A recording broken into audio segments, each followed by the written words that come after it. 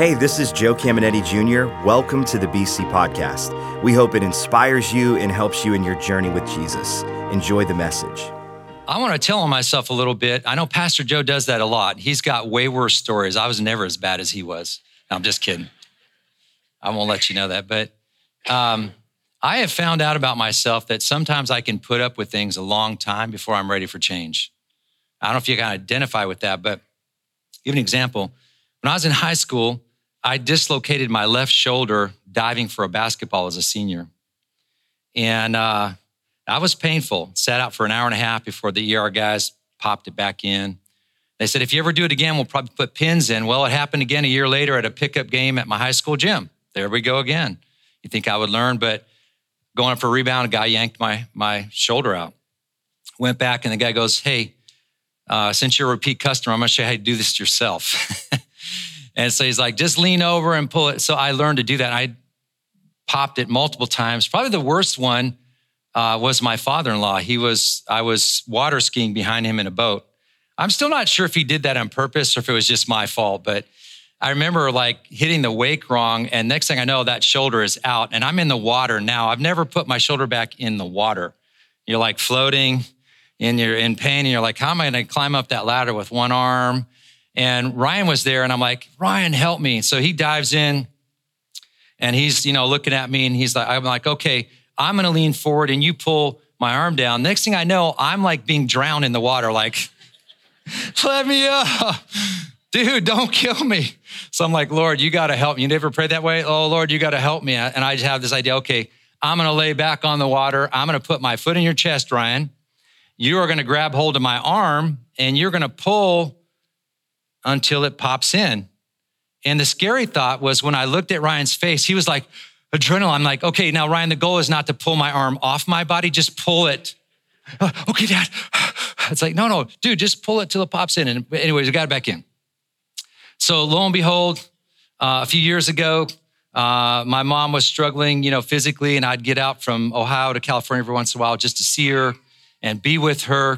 And so I went down and worked out at a gym and maybe an hour-long workout, and I'm doing all these pull-ups and chin-ups, and I'm like kind of tired, but they had monkey bars, and I thought, man, I haven't done that since I was a kid. That looks kind of cool, and when your wife's not there to stop you from stupid things, you just do them.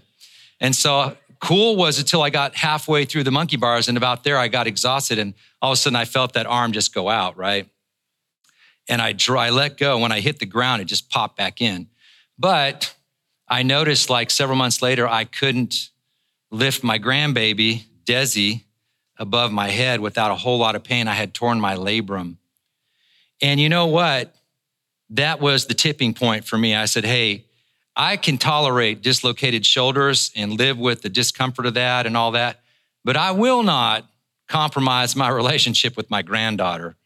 It is time to do something about this shoulder. And I did something about this shoulder. And I don't know if you can relate to that, but sometimes it takes us a while to get to change. I remember when I was pastoring here, a group of us went to a session that my wife's then boss was teaching, and it was about counseling. And so a lot of pastors from BC came with us that day and were listening to him. And he had run an addiction center, and he told us a story. He said, you're all professionals. How many of you have at least one thing that you want to change for 6 months? And we all put our hands up, everyone. He said, keep it up if you want to change it for more than a year. Well, he went to about year 20 and then stopped. And he said, sometimes we put up with things a long time. He said, I want to tell you a story. He said, we had an old guy roll in here with an oxygen tank, COPD, been a chain smoker forever. And they're like, what can we do for you, sir? And he said, I want to stop smoking. And they said, you want to stop smoking? He said, yeah. Just like first time, no, my wife, my kids, my family's been telling me to stop smoking for 30 years, And you haven't listened? Nope. Well, why are you here now then? He said, well, I was reading an article yesterday and I saw that secondhand smoke was detrimental to the health of your pets. And I don't want my dog to get sick. So I want to stop smoking now. And the moral of that story is sometimes you just got to find your dog. be ready to change, And so I found my dog in Desi, even though she's gorgeous and beautiful, my little princess, but you know what I mean? She was my motivation. But I do know this, that a lot of times we can put up with things until we come to that place of desperation. And sometimes we view desperation as an enemy. I no longer view it as an enemy. I think it's an ally in the kingdom. Because desperation will push you into places in the kingdom you would never get without it. Desperate times call for desperate. We will do things we wouldn't normally do. We will pray like we don't normally pray. We will fast like we don't normally fast. We will do things to go after God like we don't normally do.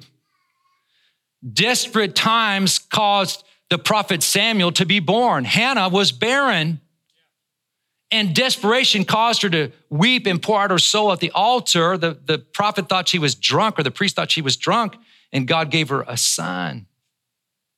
Desperation put her in that place. And she had 5 other children, by the way. So I don't know if you're here today, if you're one of those people that feels desperate, I believe this word is for you today. But you might personally be doing great, but you might also have someone that you love very much, and because they're in pain, you are in pain. You're in pain. Their pain is touching you. You're owning it because you love them that much. And this is for you too. And so, I love, Michelle led us yesterday in that song, and one of the lines said, heaven invade. Did you know the Lord's Prayer is a spiritual warfare prayer? Think about it. Lord, I want what is happening in heaven, and I want what you want that's happening in heaven to happen here on Shenley Avenue, on Parkman Road, or wherever you live, in Boardman, wherever you live, New Middletown, whatever. I want your will to be done in my life, in my family, in my church, in my government, in my school system, in all. You're praying what? For heaven to invade earth. Well, think about it. You're praying for a kingdom to come. Well, that's rulership. What are you praying? You're praying that one kingdom will displace another kingdom. That's a fight. You just asked for a fight. And listen, if you don't know it, you're on the winning team. The Bible says, greater is he that's in you than he that's in the world. And the Bible also says that if God is for us, who could be against us? Can you show me a giant that is bigger than your God today? If you can, I want to sit down and do a coaching session with you and have you read the Gospels, because your God's not big enough yet. There is nothing greater than our God. I was just this funny story came out. Ryan and I were over here at your chapel, and I haven't told this story in years, but it just reminded me, if God is for you, can be against you. I remember when I was like 20, I think I was 22 or 23, and I was helping my brother plant a church in Southern California, and I was the worship leader, and it was like a 2-man band kind of thing, a startup. And I remember I was in a hurry that day because, my wife and I and my 1-year-old baby are on our way to church, and I'm flying in my little truck. I'm in a truck. I'm kind of speeding. I'm not alive speeding, which I like to do anyways. But anyway, so I'm speeding, and I cut in front of a guy, and it wasn't very nice. I shouldn't have done it. I shouldn't have. But most people would just honk or yell at you, and then they just go on with their day. Well, this guy turns around and comes back in the parking lot and follows me. I'm like, oh man, it's on now. I'm looking in the mirror. I'm like, I got my wife and my baby here, and I got some crazy guy pulling up who looks like he's means business, because who follows someone? I don't follow people. And he pulls up, and all of a sudden it's like, I don't know what happened. All my Christian education at Bible school and all my training went out the window, and suddenly I was like Graham from the streets. And I just with the tie, I just puffed out, I was a little better shape back then. I puffed out. I was and I just said, what's up? Kind of just instinctually, what's up? And the guy's screaming at me, Well, I have 2 brothers. I have a younger brother and an older brother. My little brother's 6'2" and big. And my other brother is my height, but he's double wide Graham. He looks like my family heritage is we're born in Northern Ireland. I was born in Northern Ireland, but we're Scotch-Irish. So we have a lot of Scottish blood in us. So that's where a lot of Vikings came too. My brothers look like Vikings. And my brother was big in those days. He was squatting about, I'm guessing 450, 500 pounds, because I used to work out with him at times. He was a power lifter. He was a martial artist. And he actually was just kind of an aggressive guy. He liked to fight. I'm not gonna lie, he did. And he was our pastor. So, and all I know was like, I've been in a few fights in my life, and I know this, I never judge a book by its cover, because somebody could look like nothing and they could be the best fighter you ever met in your life and take you apart. And they look like nothing, they take you apart. And sometimes somebody looks big and intimidating and they're nothing. I don't know. I don't know what this guy's gonna do. I mean, I could end up on the ground, getting beat up pretty good. I don't know, or I might beat him up. I don't know. I don't wanna beat him up, but I might. And all of a sudden, out of the corner of my eye, I see a van pull in the parking lot. And that van pulls up, and that's my brother's van. Not my little brother, my big brother, who actually likes to fight and who trains to fight. And he sees me and this guy, and his old instincts must have kicked in too, because he threw down whatever he had. He ran, he jumped over the wall, and he's like, hey, that guy saw my brother, not me. He wasn't intimidated by me. He saw my brother, man. He backed his car out. He got out of there, man. Listen, do you know who's fighting for you today? God of heaven is fighting for you. Jesus Christ, who in Colossians 2 has already defeated and publicly shamed your enemy. This battle is over and won. But just like World War II, when the troops declared victory, they still had pockets of resistance they had to clean up. You and I still encounter pockets of resistance of a diminishing kingdom. The kingdom of Satan is diminishing, and God's kingdom is growing and getting bigger. His body is getting bigger. God is always on the move, and he's in your corner. He's for you today. So he's the God of breakthrough. So here's my big thought for today. I think you're gonna love the creativity that I put into this. Nothing is impossible with God. Pretty creative, huh? I should give Jesus credit for that, but anyways, that's my big thought. 1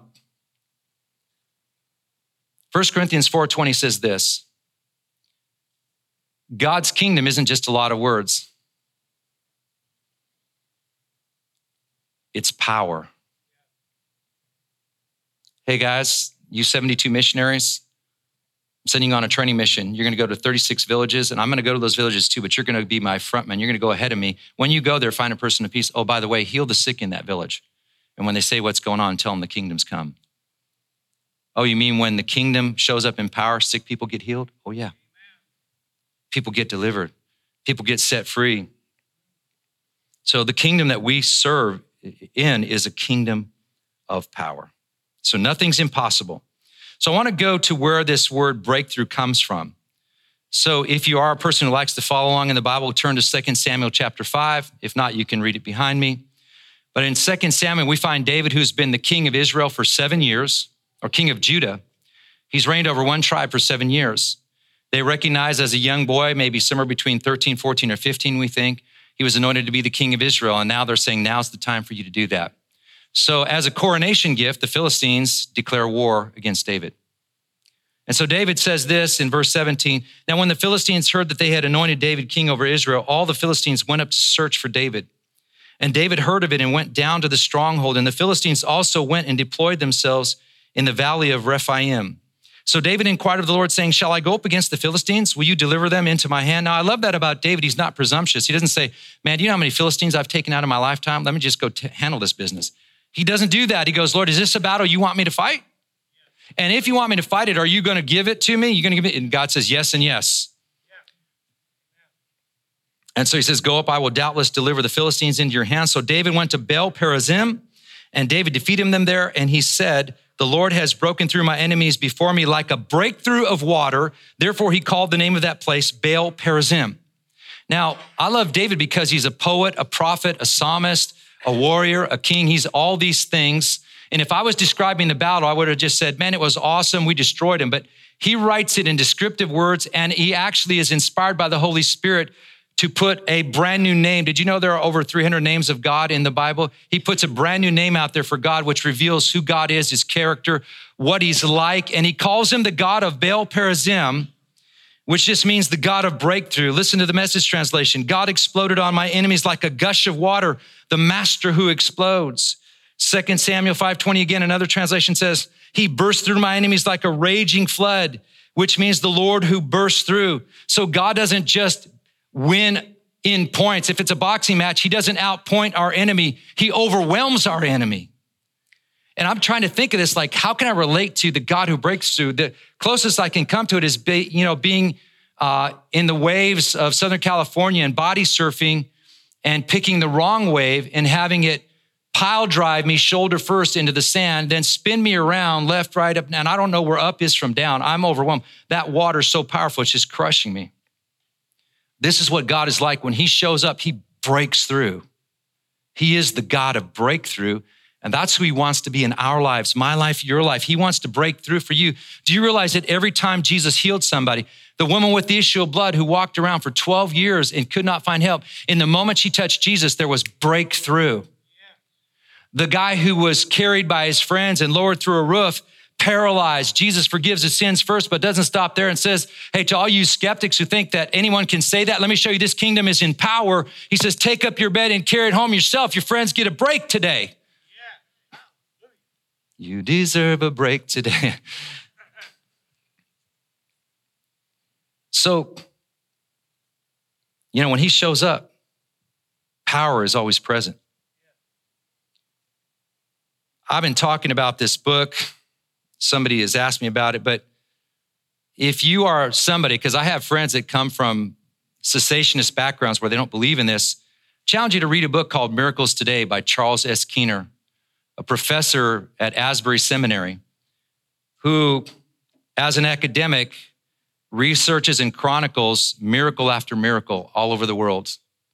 And he will only report on miracles that are medically verified. He doesn't use big name ministries either for the most part. He will just use regular Sally and Joe Smith stories. He tells incredible stories in there. One of them is about a Chinese farmer who has a friend that is atheist or agnostic, which would be common in China. But he hears that this farmer prays for sick people and he's desperate. He wants to be healed. So he says, would you pray for me? By the time the guy gets to the hospital, he's dead. And so he asked the guy down in the morgue there, he goes, can I pray for him? And he goes, well, nobody's ever asked for that before. He goes, well, I gave him my word. I told him I would. And I feel like I should keep my word. So he pulls the drawer open and he prays for him and nothing happens. Now, this is me. If that was me and I prayed, nothing happened, I'm home. Okay, well, Lord, I did it. He says, can I come back tomorrow? The guy says, sure, you can come back. The guy thought it was pretty entertaining. They'd had this ignorant farmer who wanted to pray for a dead body. It was kind of entertaining. So he invited some of his buddies on their smoke breaks to peer through the window and watch this guy. For entertainment, they kind of just sat in the hallway and laughed while this guy prayed for a dead man. And nothing happened. He said, may I come back one more time? He said, sure. This time the hallway is packed with people because the entertainment is on. You have this farmer praying for a dead body for the third time. He's a lunatic, right? He prays, nothing happens.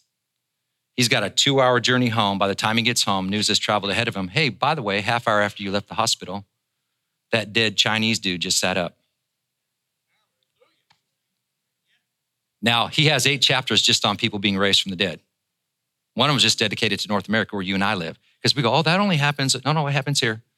Sometimes people don't tell you what's happened because you think that they're crazy if they tell you the story. But it happens all around us.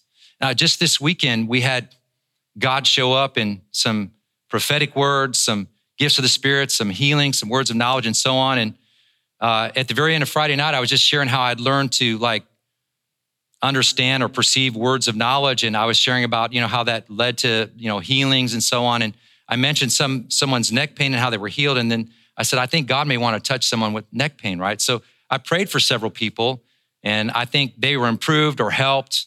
But someone came to me after service yesterday and said, hey, Friday night, when you said that about the neck, and if that's you, she said, I knew it was me right away. And she said, I just received. And she said, I felt like this warm feeling of like honey being poured down my neck. And then the feeling in my hand that was kind of like I couldn't completely feel my fingers, the feeling completely came back into it. Nobody prayed for her. What happened? The God of breakthrough showed up here. Yeah, in your church. and he'll show up in your neighborhood, and he'll show up anywhere you go because he's with you. All right. So how do we get to that place of breakthrough when we need it? If we're desperate for ourselves or someone else, how do we get there? Well, I do not like to give out formulas. I don't believe in silver bullets. The Lone Ranger had one, but he was just a fictional character, okay?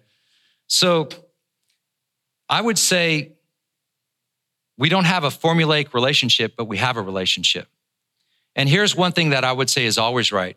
Listening to the Holy Spirit and obeying him will always send you in the right direction. Another thing that's always right is to trust Jesus.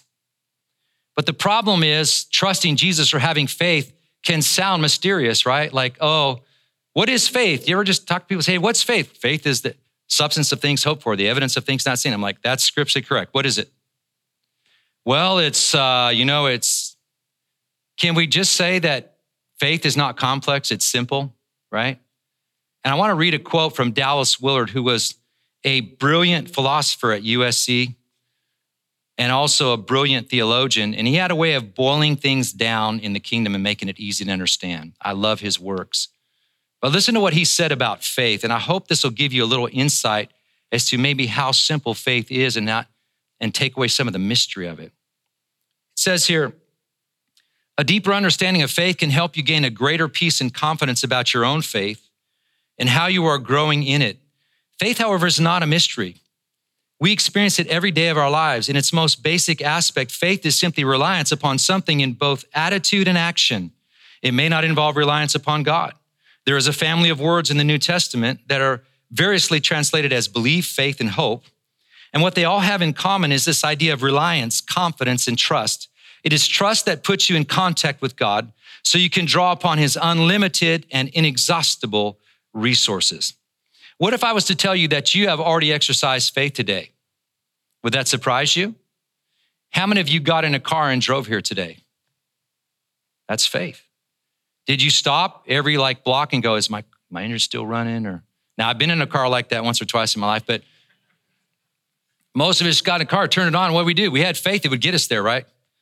You have a coworker that you've known long enough. If they said, hey, John, I'm going to come pick you up at 7:00 tonight. What do you do? John said he's coming at 7 tonight. You know what I do? I get my clothes on, I get my jacket on, I get ready. I stand by the door. I wait for John to pull up in my driveway because I know. Faith is simply acting on God's word. It's simply following and obeying the Holy Spirit. I mean, it's not complex. Can I show you faith in operation from the Bible? Listen, Luke 5, great story. Jesus, we'll bypass some of the verses here, guys. Jesus is just preaching. He uses Simon's boat. Peter uses his boat. And then he tells Peter, when he's finished speaking in verse 4, he says, row out farther into the deep water and drop your nets for a catch. And Simon replied, Master, we worked hard all night and caught nothing. Come on. I want to go home and sleep. But because you say so. Now, he hadn't walked with him for 3 years yet. He'd only barely known him. But he also listened to him preach, and he said, man, there's something powerful. Who is this man? And I'm going to obey his words. He said, but because you say so, I'll drop the nets. So they dropped their nets, and their catch was so huge that their nets were splitting. They signaled for their partners in the other boat to come and help them, and they filled both boats so full that they were about to sink. Guys, does faith seem complex? Peter, row a boat out a little bit deeper into the water, drop a net over it. That's faith. That's faith. You and I can grow and develop our faith in God because every time we step out on his words like Peter did, he shows up. And so, again, it's not magic, but it's trust. Now, I'm telling you to trust God today for your breakthrough. But I can also tell you that life is sometimes messy, and sometimes life doesn't make sense. And if you live long enough, you'll get there. And don't get caught in the hamster wheel of why God, because that never stops. Some things you just don't know. But look at what John 13:7 says. By the way, Jalen Hurts just quoted this verse. I read it in ESPN. He said, I went through tough times in college, And this became my favorite verse. And I went through tough times in Philly because they didn't want me there. And now they love me there. And he said, but John 13:7 says, hey, you don't understand what I'm doing now, but you will understand it later. Is there anybody in this room that can identify with what I just said? You didn't get it at the time, but now what you look back, what happens? You're just like Joseph. When you look back at your life and you say, God, surely there had to be a pathway to the palace with a lot less suffering and trauma and pain. Surely you've got a better way. But then when all the dots were connected, 20 years after he was sold off as a slave, he said, God, I see it now. I have connected the dots. This jigsaw puzzle has finally come together and now I see it. Genesis 50:20. Don't you see you planned evil against me, but God used those same plans for good, as you see all around you right now, life for many people. Life doesn't always make sense, but that's what we have to trust. Romans 8:28 says this in the Passion Translation. So we are convinced that every detail of our lives is continually woven together for good, for we are his lovers who have been called to fulfill his designed purpose. I love that. God works all things, takes everything that happens, the good, the bad, and the ugly, and he makes it serve his purpose. Corrie ten Boom, have most of you heard of her? How many of you heard of Corrie ten Boom? Just give me so about half of you have. If you don't know who she is, there's a book called The Hiding Place. Her family, I believe, lived in Holland. And when the Nazis invaded, they were Christians and believed it was their God-given duty to protect the Jews. So they hid Jews and smuggled them out of the nation at their own peril. Well, eventually they got caught. And the reward was you get to live with the Jews in the concentration camps. So everyone in her family, herself included, got thrown into a concentration camp. All her family died in the concentration camp. And God did a lot of miracles there too. Now, I want to read a quote from her. She's got a right to say some things I don't think I do, but she would often do something as an illustration. She'd sit with a group of people and she would work on a needlepoint. Just work on the needlepoint. And then when she was done talking, she would stop. And this is what she would do. She would say, this is how we see our lives. And if you look behind me there, that's a needlepoint. That's the backside of a needlepoint. She said, this is how we see our lives. But then she'd turn it over and she'd reveal the design and saying, this is how God views your life. And someday we will have the privilege of viewing it from his point of view. Either now or someday when we're face to face. And I apologize that I had to use a Mountain Dew needlepoint because that's all I could find online, man, Mountain Dew. But I'm telling you about the God of breakthrough, but here's what I'm not saying. I'm not saying that life won't have tough moments. I'm not saying that you won't experience pain, that you won't experience grief or trauma or suffering. I'm not saying that. You will. Jesus said in this world you have tribulation. He already prophesied it over you. But out of it, God is building something beautiful. I don't know how he does it. I don't know how he takes those crazy details and says, this is going to serve my will and my purpose in your life. Because I called you. I've got my eyes on you. So today, here's how we're going to land this plane. If you're here this morning and you are in need of a breakthrough, you know what? God is here today. God of breakthrough is here. And I want you to know that he loves you. He loves you and passionately. Nothing you can do to earn that love, work for it. I think the band said that last night. But you might be looking for a breakthrough for somebody that you love as well. Maybe it's not for you. Maybe it's for a grandchild or a child or a brother or sister. It could be anyone. What I'm going to do in just a moment is I'm going to just allow us to just take a God moment and just breathe for just a moment, whether you're here in Boardman, TCI, online. We're going to take a God moment and just breathe for just a moment. And what I'm going to do is I'm going to say, come, Holy Spirit. And you might say, well, I brought the Holy Spirit with me, and you are theologically 100% correct. He came with you today. If you know Jesus, Holy Spirit lives in you. But you know, in Revelation 3:20, Jesus said, I stand at the door and knock. If anyone hears my voice and opens the door, I'll come in and fellowship with you. I believe that even though he's with us, he still wants to be welcomed and invited. So I'm going to welcome the Holy Spirit to come because I've read the Gospels and I've read what Jesus said about the Holy Spirit and what his ministry to you and I as disciples is. So therefore, I have confidence in the ability of the Holy Spirit to speak to you. If you have ears to hear, what does it say in Revelation? You know, to the 7 churches, let those who have ears hear what the Spirit is saying, what the Spirit is saying, what the Spirit is saying to the church. He's going to talk to you. And I believe what God showed me is as I pray, he's going to begin to hand out keys to you. It might come in the form of a Daniel key like, you know, oh, I should fast and pray until I get an answer.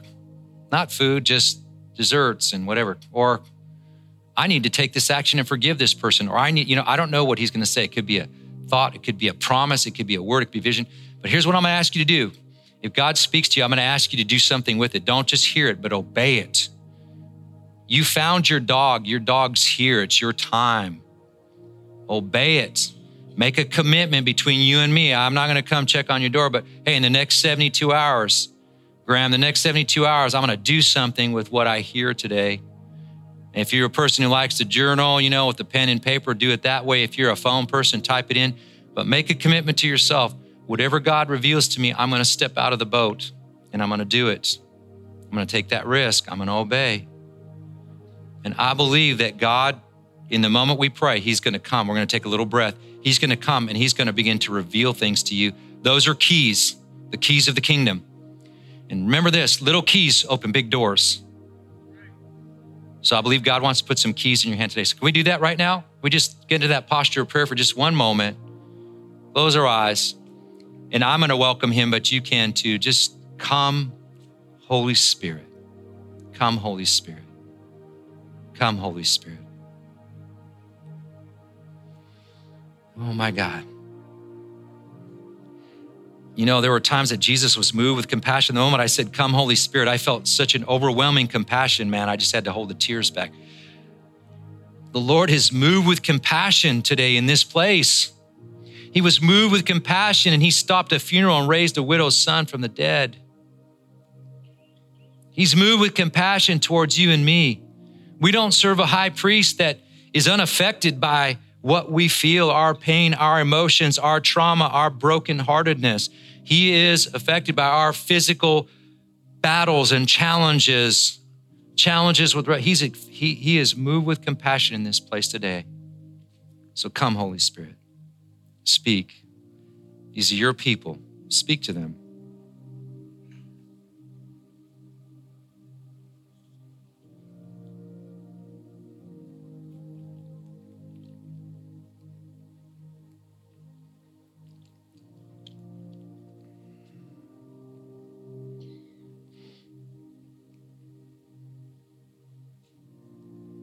And I just want to pray right now. I don't know if it's somebody online or somebody here, and I know there was somebody here yesterday that we prayed for, but somebody that's maybe battling with a brain tumor. You could be here in this meeting. You could be in Boardman. You could be online. I don't know. I just sense that there is somebody battling with that. And right now, I just release, Lord, Psalm 107:20 says about Israel, you sent your word and healed them. I pray, oh God, stretch out your hand, send your word and heal that person with that tumor right now. Let them know it's you. I sense God's power all over me as I'm saying that right now, which I haven't all morning. I'm sensing it right now.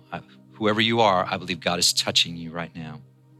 And for the rest of you here, whatever God spoke to you, are you willing to be that person that says amen to his yes? Are you willing to say amen and do what he showed you to do? I bless you. I bless you.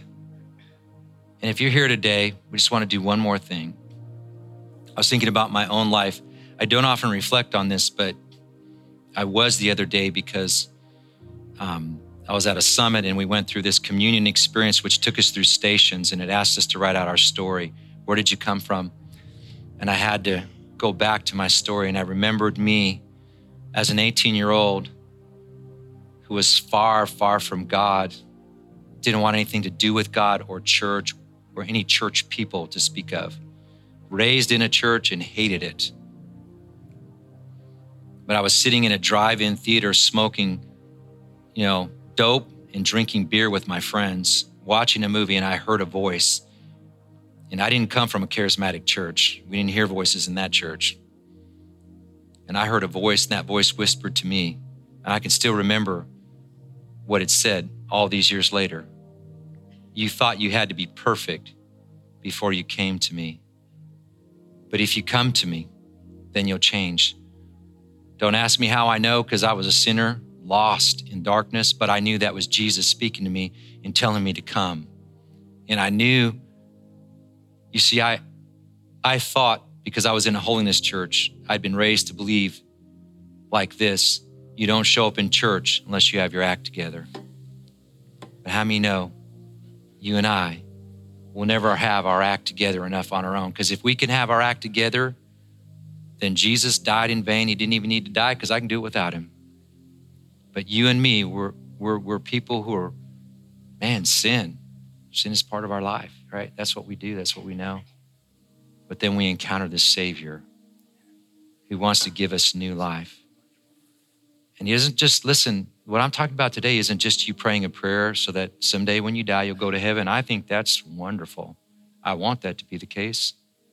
But you have to understand, eternal life comes into your heart right here and now. Eternal life is to know Jesus Christ. Listen, that old Graham, on August 3rd, 1980, I said yes to Jesus and I felt nothing. And 3 days later, my older brother sat with me in my parents' jacuzzi and said, do you understand what you prayed on Sunday when you prayed that sinner's prayer? And I said, well, kind of. I told Jesus I was tired of living my own life and I wanted to follow him. He goes, yeah, but do you understand? And he began to explain to me what happened in the garden and how we were lost and how God wanted to give us his righteousness, and make us his own. And as he explained the gospel to me, this overwhelming joy flooded my soul, and I became this madman for Jesus, and I've never stopped being this madman for Jesus. And so maybe you're not like me. Maybe you're like my sons who never did drugs in their life. Maybe you were like my wife, who was an honor student and a really good kid her whole life, but she needed a Savior just as much as I did. And so the Bible says this: no one can come to God unless you're drawn. So I'm not going to talk you into anything here today. Promise you, I'm not going to talk you into anything. But if you recognize that God has been drawing you, I heard God in that theater, and it took me a whole year to get to church. But if God has brought you to that place today, and you're saying, you know what, today I'm ready. Well, I have a verse for you. It says, today is the day of salvation. If you hear his voice, don't harden your heart. Don't turn away from it. Say yes to it. So if that's you and you want to pray, and you want to surrender your life to Jesus and say, hey, man, I'm serious about this. I want to do this. I want to follow him. I may not know everything, but I want to follow you, Jesus. Listen, my problem was I believed in the resurrection. I believed in his death, his burial, his resurrection. I believe he was the Son of God. I had just never done anything with it. Maybe you've believed that too. But today's your day to do something with what you believe. So if you're here today, or you're online today, or you're TCI, or you're in Boardman, and you want to pray that prayer, listen, this isn't Jack and the Beanstalk, man. This isn't magic here. This is just a prayer from our hearts that we mean. And when we pray from our heart and we mean it, God is hearing every word we're praying. He's seeing the surrender. And I would say once you do that, man, you're going to be on a journey that will be unbelievably amazing. It won't be perfect, but it'll be amazing. So if you're here today and you want to pray that prayer, could you just say these words with me? Just say them from your heart to God. I believe he's listening. Just say, Jesus, I call on you now. I believe in you, that you died for my sins, that you were put in a tomb, that 3 days later you rose from the dead. Jesus, take my life. I give it to you. Forgive my sins. I want to live for you. I surrender to you. Be Lord of my life. From this day forward, teach me how to follow you. Amen. And I just want to say one more thing to you. If you prayed that prayer today, you will never be able to figure out how to do all of this on your own without help. You won't. So if you came with a friend that brought you, tell them what you did today and say, man, help me learn how to follow. If you came alone without a friend, you know what? When you walk out any one of these doors, you're going to find really awesome people who are a little further down the road at following Jesus than you are. And you know what? One of their greatest delights would be to help you learn how to follow Jesus. And they'll help you. They'll take time with you. And then finally, I would highly encourage you, man, don't put it off. Don't think listen, you're ready to be baptized today. Man, sign up today. Say, hey, I want to be baptized. They do them every month here. Get baptized. It's a big deal. Hope you enjoyed today's podcast. There are a couple things I'd love for you to do. Be sure to subscribe, rate, and review this podcast. That helps us spread the word and impact more people. You can also help us see others connected to God by investing today at believers.cc/give. And if you want updates on all things Believers Church, check out believers.cc or follow us at A City Connected on Twitter and Instagram, or search Believers The Connecting Place on Facebook. The best way to connect with BC is live and in person at one of our weekend worship experiences. We have locations in Boardman and Warren, and you can get the service times and plan your visit at believers.cc. Thanks for tuning in to the BC Podcast.